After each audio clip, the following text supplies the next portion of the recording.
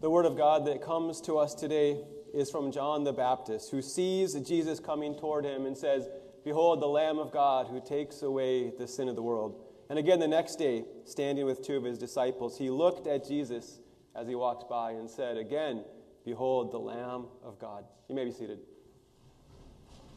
Grace, mercy, and peace be to you from God our Father and our Lord and Savior, Jesus Christ. I was talking with one of our parishioners this week. I felt really sorry for him because he was down in Florida. And that was supposed to be a joke. Sorry. Well, I told him, you're missing out on this beautiful winter wonderland, right? You look outside, it really is beautiful, isn't it?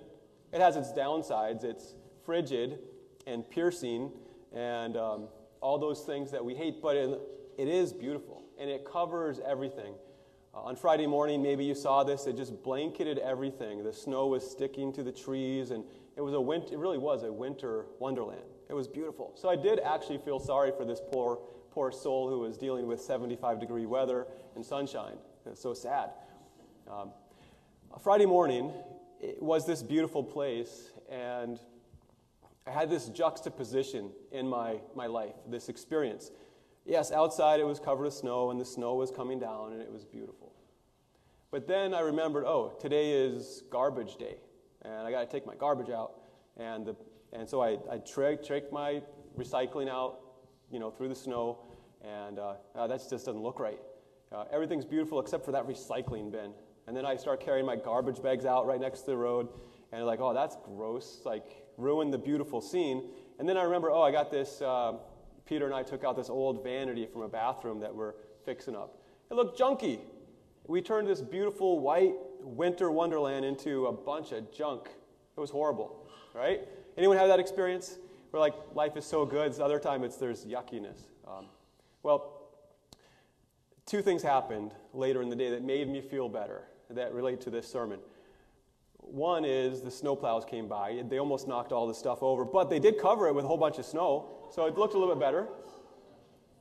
Made my morning. And then in the afternoon, a little bit later than usual, they did this awesome thing. You know what they did? They picked it up, and they took it away. It was awesome. Yes. I used to love, more than anything else in Western civilization, I used to love libraries the best, right? Melissa, I've said this for 25 years. I love libraries. You get a free book. But now I think I love trash collectors. All right, anyone with me? Think for a moment if you were in the habit of taking out your garbage every week, or even recycling if you're really good, but they didn't carry it away for a year or 2 years. Before you know it, you wouldn't be able to see your house, right? It's we're such disgusting pigs. Anyway, sorry. If they didn't carry it away for the next 10 years, you would move, wouldn't you? Or you'd burn it or something, right? You'd put it in your neighbor's yard. You would figure out something, right? And that makes me think of, what we just read. Jesus is the Lamb of God who takes away the sin of the world. That is a good thing for us to celebrate in today, right? So I want to think about that phrase. 2 times John says this. One day he says it after Jesus had been baptized, and then the next day he preaches the same message. He's happy to say it. Now, we sometimes think of John the Baptist as this gnarly dude who said things like, "Repent, for the kingdom of God is at hand." Is that true? Yes. He says, "Bear fruits worthy of repentance." He says, "Get it together." He says, "You brood of vipers, who warned you to flee from the wrath to come?" That's John the Baptist. He says, "Here's a tree, and the axe is already laid at the root of the trees." Your time is running short. That's John the Baptist. So I'm surprised, maybe we should be surprised and celebrate that this same John the Baptist doesn't say to us, "Behold, the fire and brimstone of God who burns up the sin of the world." He doesn't say that. Or, "Behold, the shield of God who protects us from the sin of the world." Or pick whatever metaphor you want from the Old Testament. He doesn't do any of those things. He says, "Behold, the Lamb of God who takes away the sin of the world." God knew, yes, we need to repent, but God knows that we can't do any of that unless our sin is carried away, right? Unless there is a lamb from God for us. Right? So in the next couple minutes, this is what I want to do. I want to look at 3 places in the Old Testament, from Genesis, Exodus, Leviticus, very briefly, where this idea of a lamb shows up. And then I want to show you a place that it's predicted to come to us today. And then I want to just end with 3 suggestions of ways we can use this. Okay? All right. So stick with me. So the idea of a lamb, if you're a Jewish person sitting here and John the Baptist says, "Behold the Lamb of God who takes away the sin of the world," you instantly go to the temple. You instantly go to sacrifices. And the idea of sacrifices is not hard. The author to Hebrews says, "Without the shedding of blood, there is no forgiveness of sin." In God's way of doing things, there had to be a sacrifice. It basically is this: one dies in my place. One dies in my place. Right? That's the whole idea. That one dies so I don't need to. That's the gospel in a nutshell. So this shows up many times, sometimes before the law of Moses, sometimes after. In Genesis 22, you probably know the story of Abraham and his son Isaac. At his very old age, God gave Abraham his son. He's old. I think he's like 190 years or 100 years old at this time. And God says to him, once he's got this young boy, "Abraham, kill your son. Sacrifice your son." And some of you just looked up and were like, "Whoa, that's kind of different." Yeah, I say this with reverence. This is crazy. This is news from a crazy God. But Abraham does it, or goes about to do it, because he knows, and Hebrews tells us this, that he believes that God could raise his son Isaac from the dead. Just like Isaac came from a very, very old lady, right? He can also raise Isaac from the dead. So he set about to sacrifice his son. Something that I don't recommend. Don't do that, right? That was a joke, okay? This is unusual and crazy, but he did it. So he goes up the mountain, and Isaac goes with him. Isaac is carrying his wood, and Isaac says something like, "Hey, Dad, we got the knife, we got the wood, where's the lamb?" Well, it turns out that Isaac was going to be the lamb. And this is crazy. Abraham is going through with it. He binds his son Isaac. He puts him on the altar, and he's about to slay him. He trusts God that much. And right at the very last moment, an angel of the Lord says to him, "Abraham, stop. Don't harm the boy. I know that you trust me. I know that you fear me." And voila, right behind him is what? A ram in the thicket. St. Augustine, or St. Augustine, depending on how you want to say his name, says that this is God preaching to us. That Christ was in the ram. Christ was in the ram who ended up being sacrificed in place of Isaac. And he was caught in a thicket. Think about Jesus. He was also had a crown of thorns, something like this ram, right? He says also Christ was in Isaac, who willingly went up the mountain, which is the same mountain where Christ was crucified. Although we see that Isaac did not need to be sacrificed. This was a picture to point forward. Okay, so that's the first one. The next one is shorter, from Exodus. Exodus 13, 14, 15. This is the Passover lamb. God said to Pharaoh, "Let my people go." And he said, "No way." His heart was hard. He wouldn't do it. So finally, after 9 plagues, there's the 10th plague. You know the story. God says, "I'm going to wipe out the firstborn son of every family." Again, terror, right? And he says, "Protect yourselves, protect your families. Put the blood of a lamb on the door, on the lintels and on the doorpost," right? And some sort of like prefiguring of the sign of the cross. So that all the Hebrew families who put the blood on the doorpost, when the angel of death passed over, he went past those houses and spared them, protected them. All right, so that's the second one, the Passover. Paul tells us that Christ, our Passover lamb, has been sacrificed. Okay, you with me? That's the second one. Here's the third one. You know the first 5 books of the Bible? Genesis, Exodus, Leviticus, Numbers, and Deuteronomy. The middle one is Leviticus. And not by accident, the middle of Leviticus, the middle of the Pentateuch is Leviticus. And in the middle of that book, chapter 16, is this description of the Day of Atonement, Yom Kippur. And in the middle of that chapter, so it's the very, very middle of the Pentateuch, this is what happens. On the Day of Atonement, which was once a year, the high priest would go and make atonement in the Holy of Holies. he would take the blood of a goat and sprinkle it on the mercy seat to cover over, like the snow, to cover over all the sins of his people, all his own sins. That's the Day of Atonement. But here's the other part of the Day of Atonement. Track with me here. There was 2 goats, one whose blood was sacrificed for the mercy seat in the Holy of Holies.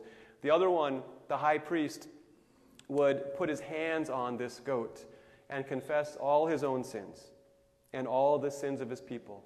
And this goat was called the scapegoat. You've heard of that, right? You often blame each other, and you're like, you're calling me a scapegoat. But the scapegoat was the one that the priest would lay his hands on and confess. And it says that they would be led off into the wilderness to do like the garbage truck did, to carry away the sins, the trash, the baggage, away from the people. All right? Got that? Just hold on to those. Again, St. Augustine says that all those things point us to Christ, how he would be the Lamb of God for us. I believe it's page 574 in your Pew Bibles. Take a look there just a moment. This is Isaiah 53 and 54. So here's halfway through. So there's some 3 pictures, 3 places this happens in the Old Testament. And then one prediction about the one to come is Isaiah chapter 53. Check me on the page there. Is it 574 or 547? 574, okay.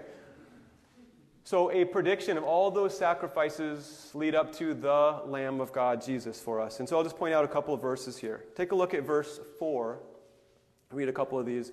Surely he has borne our griefs and carried our sorrows, yet we esteemed him stricken, smitten by God, and afflicted. But he was pierced for our transgressions, he was crushed for our iniquities. Upon him was the chastisement that brought us peace, and with his wounds we are healed. All we, like sheep, have gone astray. We have turned every one to his own way, and the Lord has laid on him the iniquity of us all.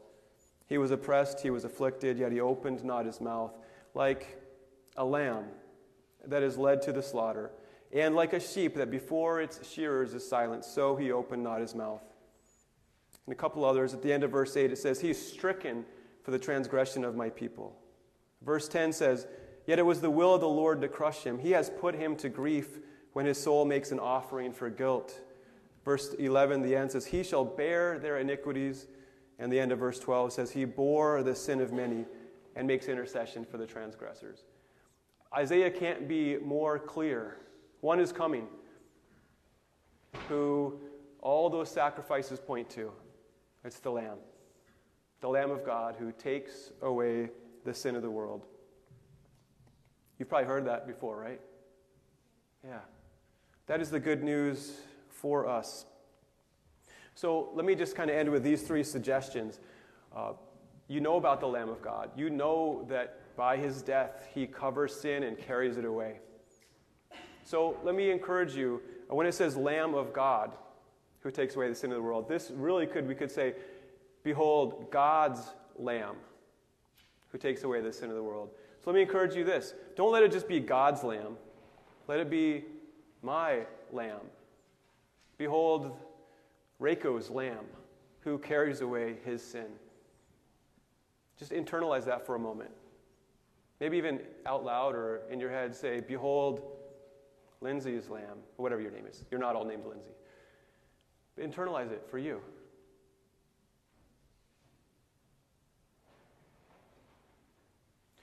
Don't let it be just God's Lamb or the Lamb of God. Let him be your Lamb. Luther says this, you've heard of him, that sin can only rest in 2 places. It rests either on you, and he says on your neck, and then if that's the case, you will be lost. Or it rests on Jesus, and if it rests on Jesus, it's carried away, and you will be saved. Right? A moment ago, Ken read about 1 Corinthians, the letter to the church in Corinth, and it says there that you are called to be saints along with all those who call on the name of the Lord Jesus, who in every place call upon the name of our Lord Jesus Christ. So that's how we make him our Lord, is that all of our baggage, all that stuff, all the way we haven't loved God or our neighbors, all the way we we pile up our junk before God.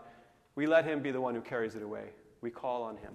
All right? So that's the first one. Let him be your lamb. Second one. You with me? All right. Nudge your neighbor if you need to. I'm nearing the conclusion. I'm coming downhill in a hurry. Second one.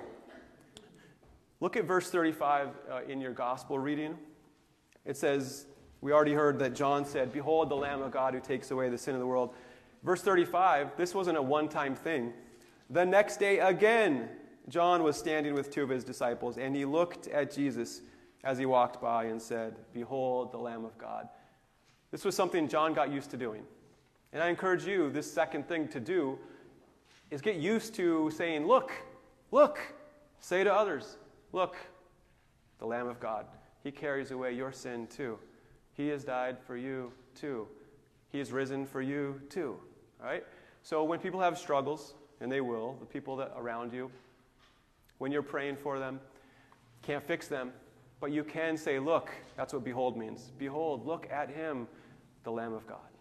All right? So get used to that. We have John doing that here. We also have later on in this section, Andrew, who goes and looks for his brother, Simon Peter, and says, "Look, we found him." Right? This doesn't have to be a hard thing, but as God brings it up, and as you pray for divine opportunities, he will give them to you. When someone says to you, "I'm really having a hard time," we see this with the tragedy with Damar Hamlin, and people reached out to God in prayer, and God was faithful and good. Didn't need to heal him, but he did.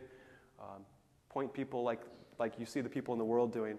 My stepdad this last week, when I was gone, George, I didn't think he was going to make it. I thought last week I was going to a funeral, leaving my family on a spur of a moment, and going to say goodbye to my stepdad, George.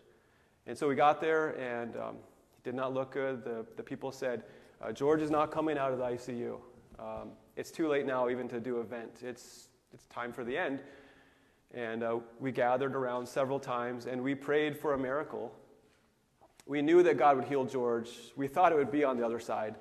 We prayed that it would be this side, and lo and behold, it was this side. And so George got out of the ICU, and he's going to go home in a couple days, Lord willing. So I said to my family, "Look, the Lamb."